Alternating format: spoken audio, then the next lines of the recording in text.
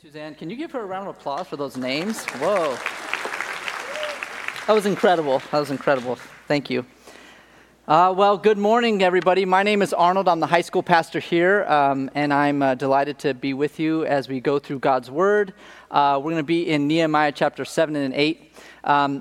One of the things that, as a pastor here on staff, that I'm always asking, a question I'm always asking and always thinking about the answer to, is the question, where are we? And I'm wondering, where am I as a person, as an individual? Where are we as a congregation? And in the ministry that I lead, where are the mentors that lead? And where are the young people that I lead? Where are they? Where are we? But when we ask the question, where are we? There's an understood sort of clarification that needs to be made. And that is, in relation to what? Right? Have we all seen this symbol up here? Y'all seen that? Right? So, what is that? That's a you are here symbol, right? So, back about probably 10 or 15 years ago, you would find those on maps of the mall, right? A mall was a place that you used to go shopping, yeah? And you would find them there, and it would say, you are here. And it would have a map, and it would be in relation to other buildings. Now we see it on phones, and it's kind of like that's your destination, right? That symbol kind of represents destination.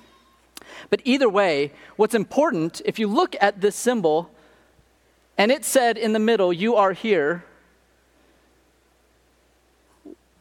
in relation to what? What are you needing? You're needing a fixed point. You're needing other landmarks or streets or some place to give you orientation. Now, this morning, I want to talk about the question, where are we?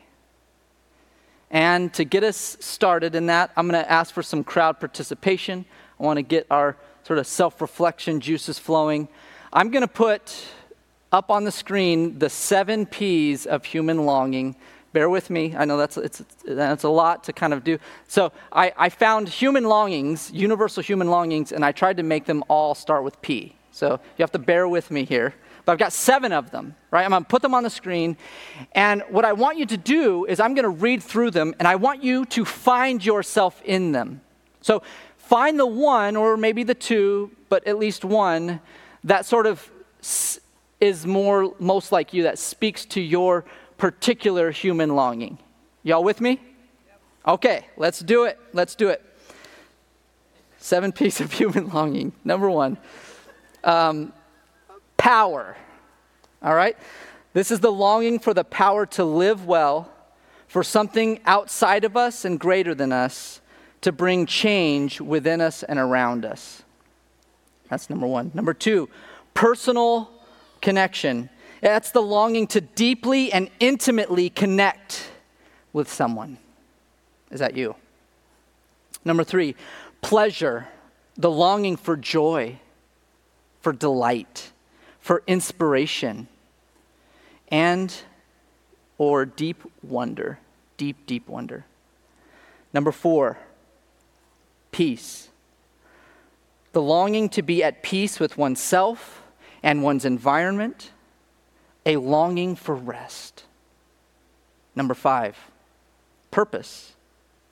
A longing to produce something good, beautiful, or true. A longing to know that who you are and what you do matters. Number 6, purity. A longing to be cleansed. A longing to be made whole, to be made free of guilt and shame, to be right. And number 7, I've combined these 2, place and permanence. That's a longing for a place to freely be and do that cannot be taken away or destroyed. Did you find yourself in there? The thing that's true about all of those is that in some form or another, we all have those longings. They're so deep in us, they're so a part of us that we often experience it even without realizing it. It might even be subconscious. But those are our longings. It's what being human means. But what happens is when those longings don't get met, they don't get fulfilled, or when the things that we have trusted to fulfill those longings, they betray us, or they fail to satisfy us, or they are taken away. When that happens, we become disoriented. We go seeking for it in different ways. We feel lost. And it makes us ask the question, where am I? And in those moments, we need a fixed point. We need a fixed point that's going to tell us where we are. This morning, I'm going to skip ahead to the end and tell you my main point. And it is this. God's people, they experience reorientation and renewal when there is a longing attentiveness to the Word of God. When the Word of God is what provides that red dot. When the Word of God is that red dot, God's people experience reorientation and renewal. All right, let's bow our heads and we're going to pray and get into the text. Father, I thank you for this morning that you have given us. I pray, Father, that by your word today, we would know a little bit more about where we are in relation to you this morning. And I pray this in the capable and powerful name of Jesus. Amen. Amen. Amen. All right, so let's get into the text. We're going to be in Nehemiah chapter 7 and 8 today. And what I want to do is just kind of catch us up real quick with a real quick sort of like where we're coming from so we know where we are today in the story. So Nehemiah is the story, a continuing story between Ezra and Nehemiah. They're kind of one single story in two phases. Nehemiah is the story of God's people who had been defeated by their enemies and exiled. They have now been, by God's working, brought back to their land with their people. And so they have been brought back to the capital city of Jerusalem, and they are trying to rebuild it. And up to this point, there's been all kinds of opposition and all kinds of God, but also God working, and people are wondering, where are we? What's next? Right? That brings us to chapter 7. The wall of Israel has been rebuilt. And now there's okay, what do we do next? So we're going to read in chapter 7, and we're going to see kind of how this unfolds on the what to do next. Where are we? All right, so I'm going to read verse 1 through 5 of chapter 7, if you'd like to join me.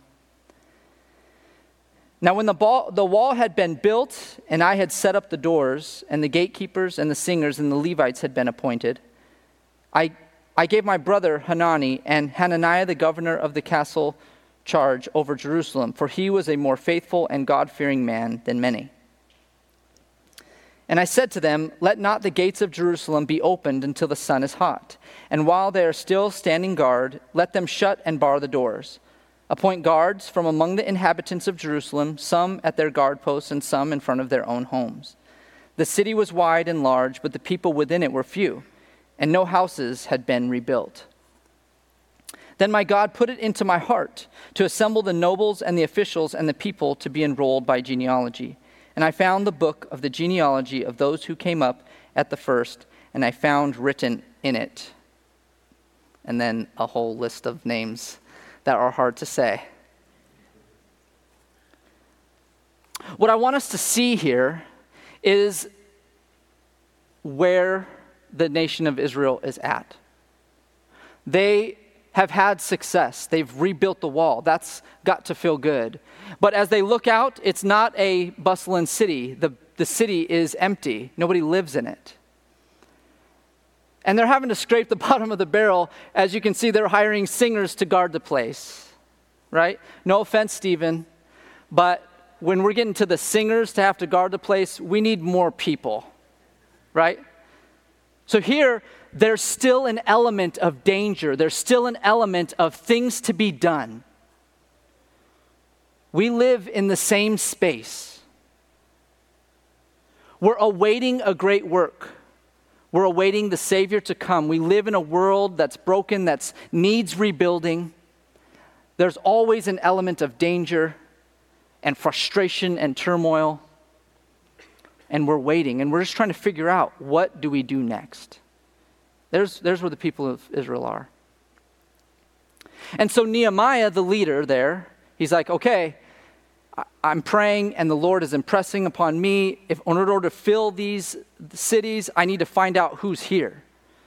So what does he do? Something very interesting.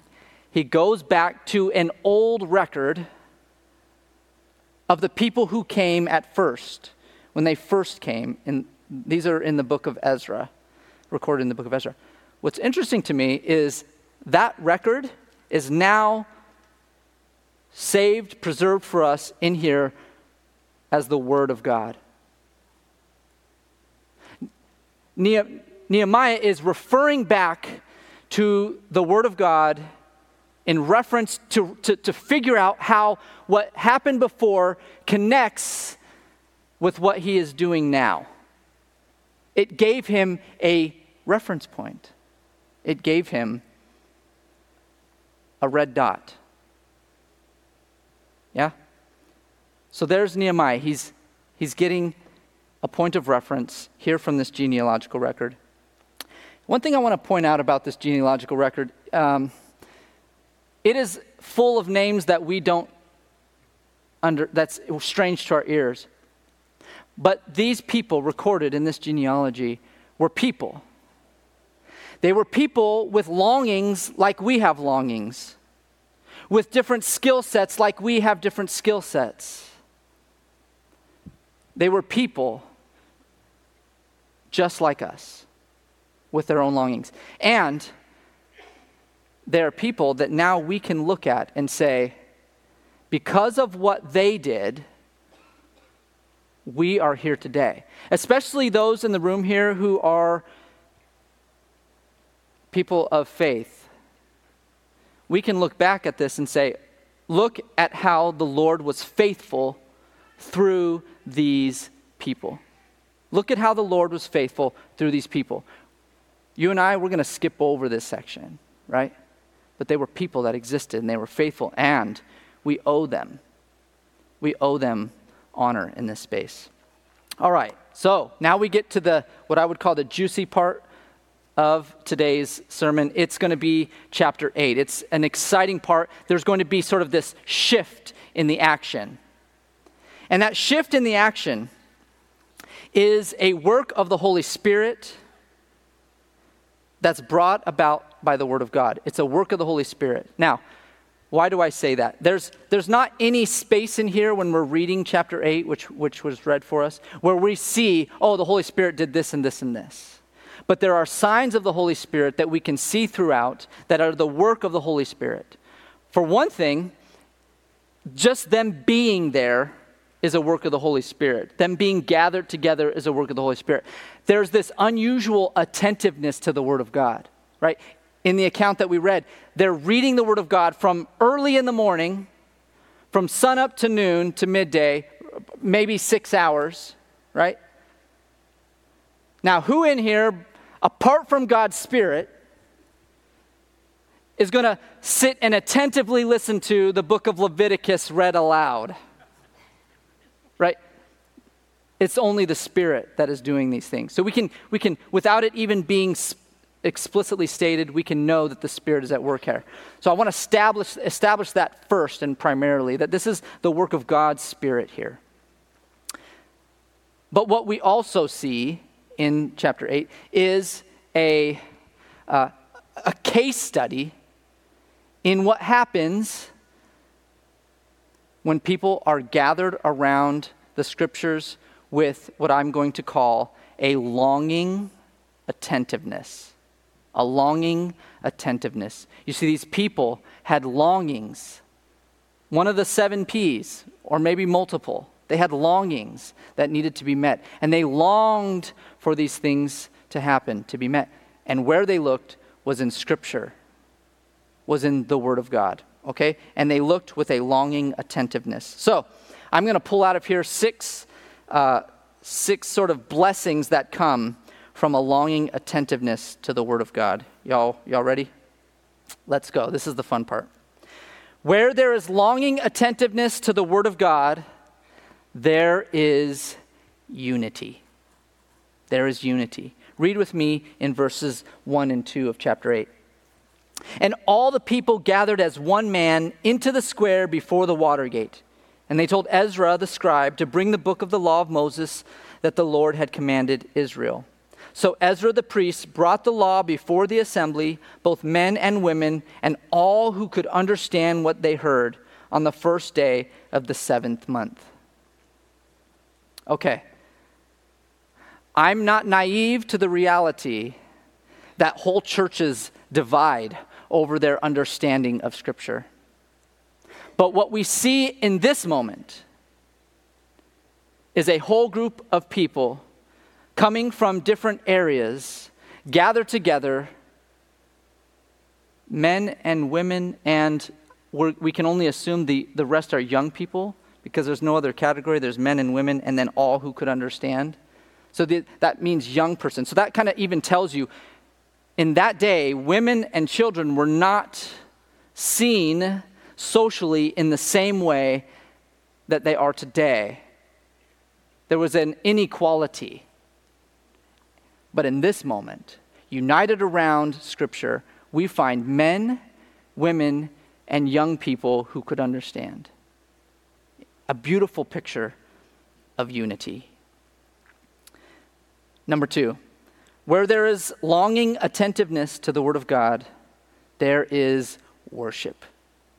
Now, whenever you encounter the wisdom or the love of God in Scripture, it is always cause for worship. But one thing I want us to notice about this particular worship is how physical it was.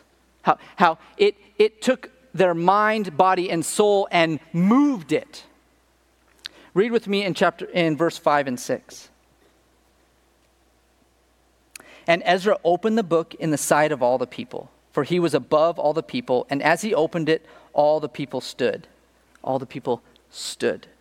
And Ezra blessed the Lord, the great God, and all the people answered, Amen, Amen, lifting up their hands. And they bowed their heads and worshiped the Lord with their faces to the ground. What a beautiful picture of worship. What a beautiful picture of worship. Number 3, where there is a longing attentiveness to the Word of God, there is understanding. Now, let's read in verse 8, this part here.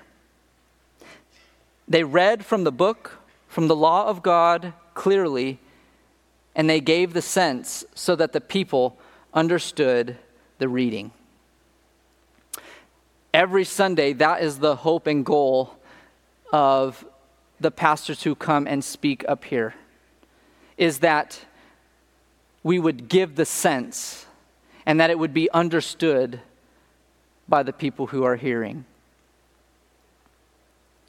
That is our goal. But the amazing part of this that I want us to gather is that in this instance, the meaning of Scripture was not far from them. It was not far away. It was not something that only a scholar could understand. It was not something that just needed to be, the Hebrew needed to be divided properly or understood properly. No, the meaning was there. They were able to grasp it. All of us here today, the meaning of God's word, what it means when it tries to tell us where we are in relation to God, what it means can be understood. It is something that is understandable. All right. Number 4, where there is longing attentiveness to the word of God, there is grace. All right, I'm going to read, this is my favorite part of the whole chapter, so I'm going to read this verse 9 through 12. And Nehemiah, who was the governor, and Ezra the priest and scribe, and the Levites who taught the people, said to all the people, "This day is holy to the Lord your God. Do not mourn or weep." For all the people wept as they heard the words of the law. Then he said to them, "Go your way, eat the fat, and drink sweet wine, and send portions to anyone who has nothing ready. For this day is holy to our Lord. And do not be grieved, for the joy of the Lord is your strength."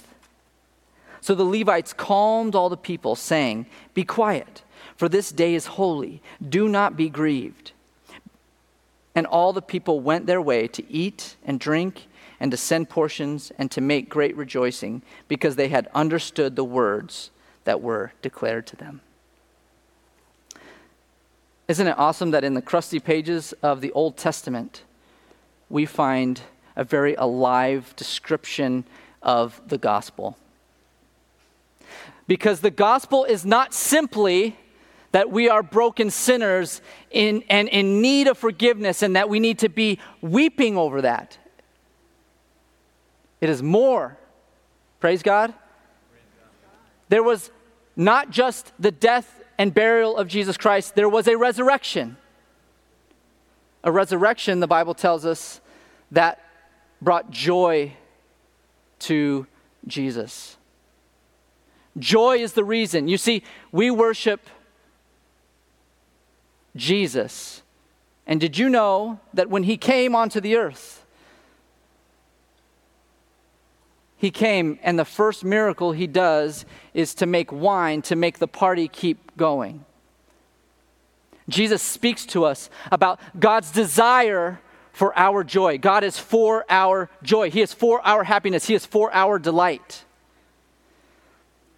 But it doesn't just end there. You see, he's called us also into generosity. Generosity that flows from that joy. So here we see a very beautiful picture of the gospel. Where are you in that picture of the gospel? Are you someone who loves to sort of feel bad about what they've done and who they are? They've got the sorrow part down. A lot of times in churches, admittedly, that's even my temptation, is to sit in that space of like, I'm broken. And forfeit the equally beautiful part. That God is for us, that the God who created the world wants relationship with us, that he is for our good. There's a word in the scripture, hesed is the Hebrew. It's my favorite word in all of scripture. The Old King James is my favorite way of how they've translated it. It was translated loving kindness. The ESV does a good job. It also says it's God's steadfast love. So whenever you see steadfast love, that's the word hesed, and you'll see it a lot. I believe that the truest meaning of the word hesed is a combination. It's God's faithful, loving kindness towards us. Faithful, loving kindness. He wants our good. Are you somebody, perhaps, who forfeits the I'm broken part? I'll just talk about sin. Let's just, hey, let's move on from that. And so you've cheapened this joy that you could have, knowing that despite who you are, despite that you are broken, there's a God who pursues you. Or are you someone who stops short of generosity? You're like, yeah, the gospel is great for me. Which one are you? Which one are you? I think Nehemiah here in this passage, it's just so emphatic. It's a whole chunk of it. It's asking us, where are you? Which one are you? When God moves, he does so in that pattern. Which one are you? Where are you in relation to God? All right. Let's move on to number 5. Where there is longing, attentiveness to the word of God, there is obedience. Let's read in verse 13 through 16.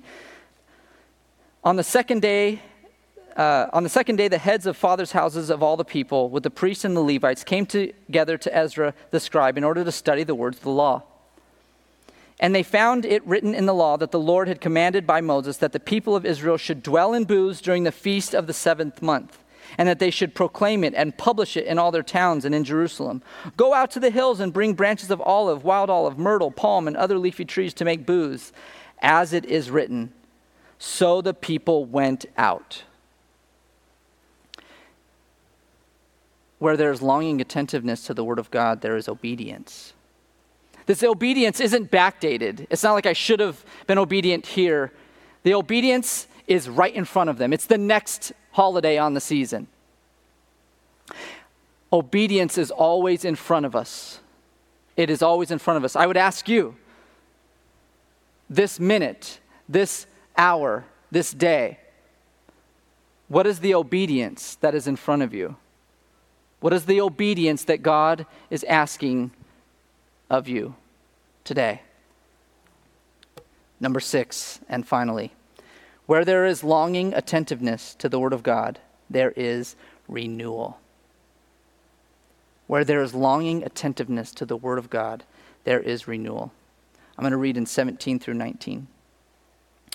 All the assembly of those who had returned from the captivity made booths and lived in the booths. For from the days of Jeshua, the son of Nun, to that day, the people of Israel had not done so. And there was very great rejoicing. And day by day, from the first day to the last, he read from the book of the law of God. And they kept the feast 7 days. And on the 8th day, there was a solemn assembly according to the rule.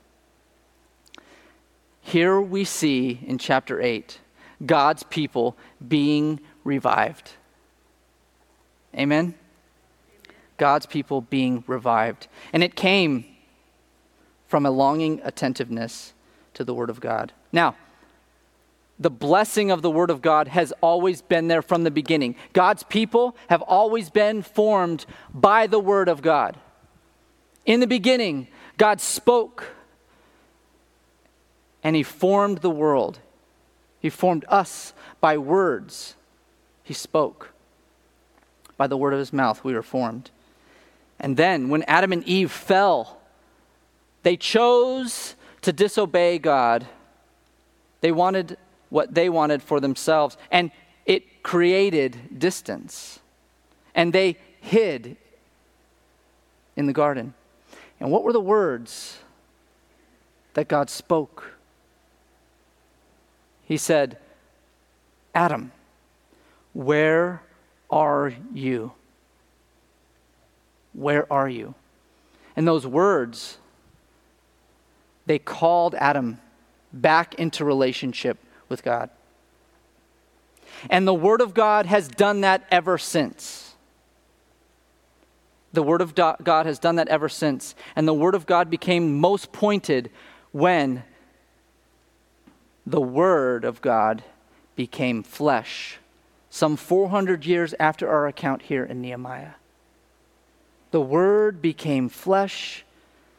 It's this metaphor that the biblical writers used to talk about God's Word becoming a human person in Jesus Christ. And what we see from Jesus is an obedience to that word. He was formed by the word of God. And when he says, when he comes, he echoes the same words that were spoken to Adam. Where are you? And this time he says, I am here, right here near you. I am with you. I am with you. Jesus, the Word of God, giving us a sense of where we are. He is the actual red dot, the ultimate red dot, the red dot that we all have been longing for. Now, you remember at the beginning when I asked you to find where you are in the 7 P's of human longing. Where will you go to have those things fulfilled? Where will you go to seek answers? I would offer you today that the Word of God is the only secure place. The Word of God is the greatest reference point. The Word of God is the place where we find Jesus. My hope and prayer for the people of Gateway is that we would experience the blessings that we have talked about today. The blessings that come from a longing attentiveness to the Word of God.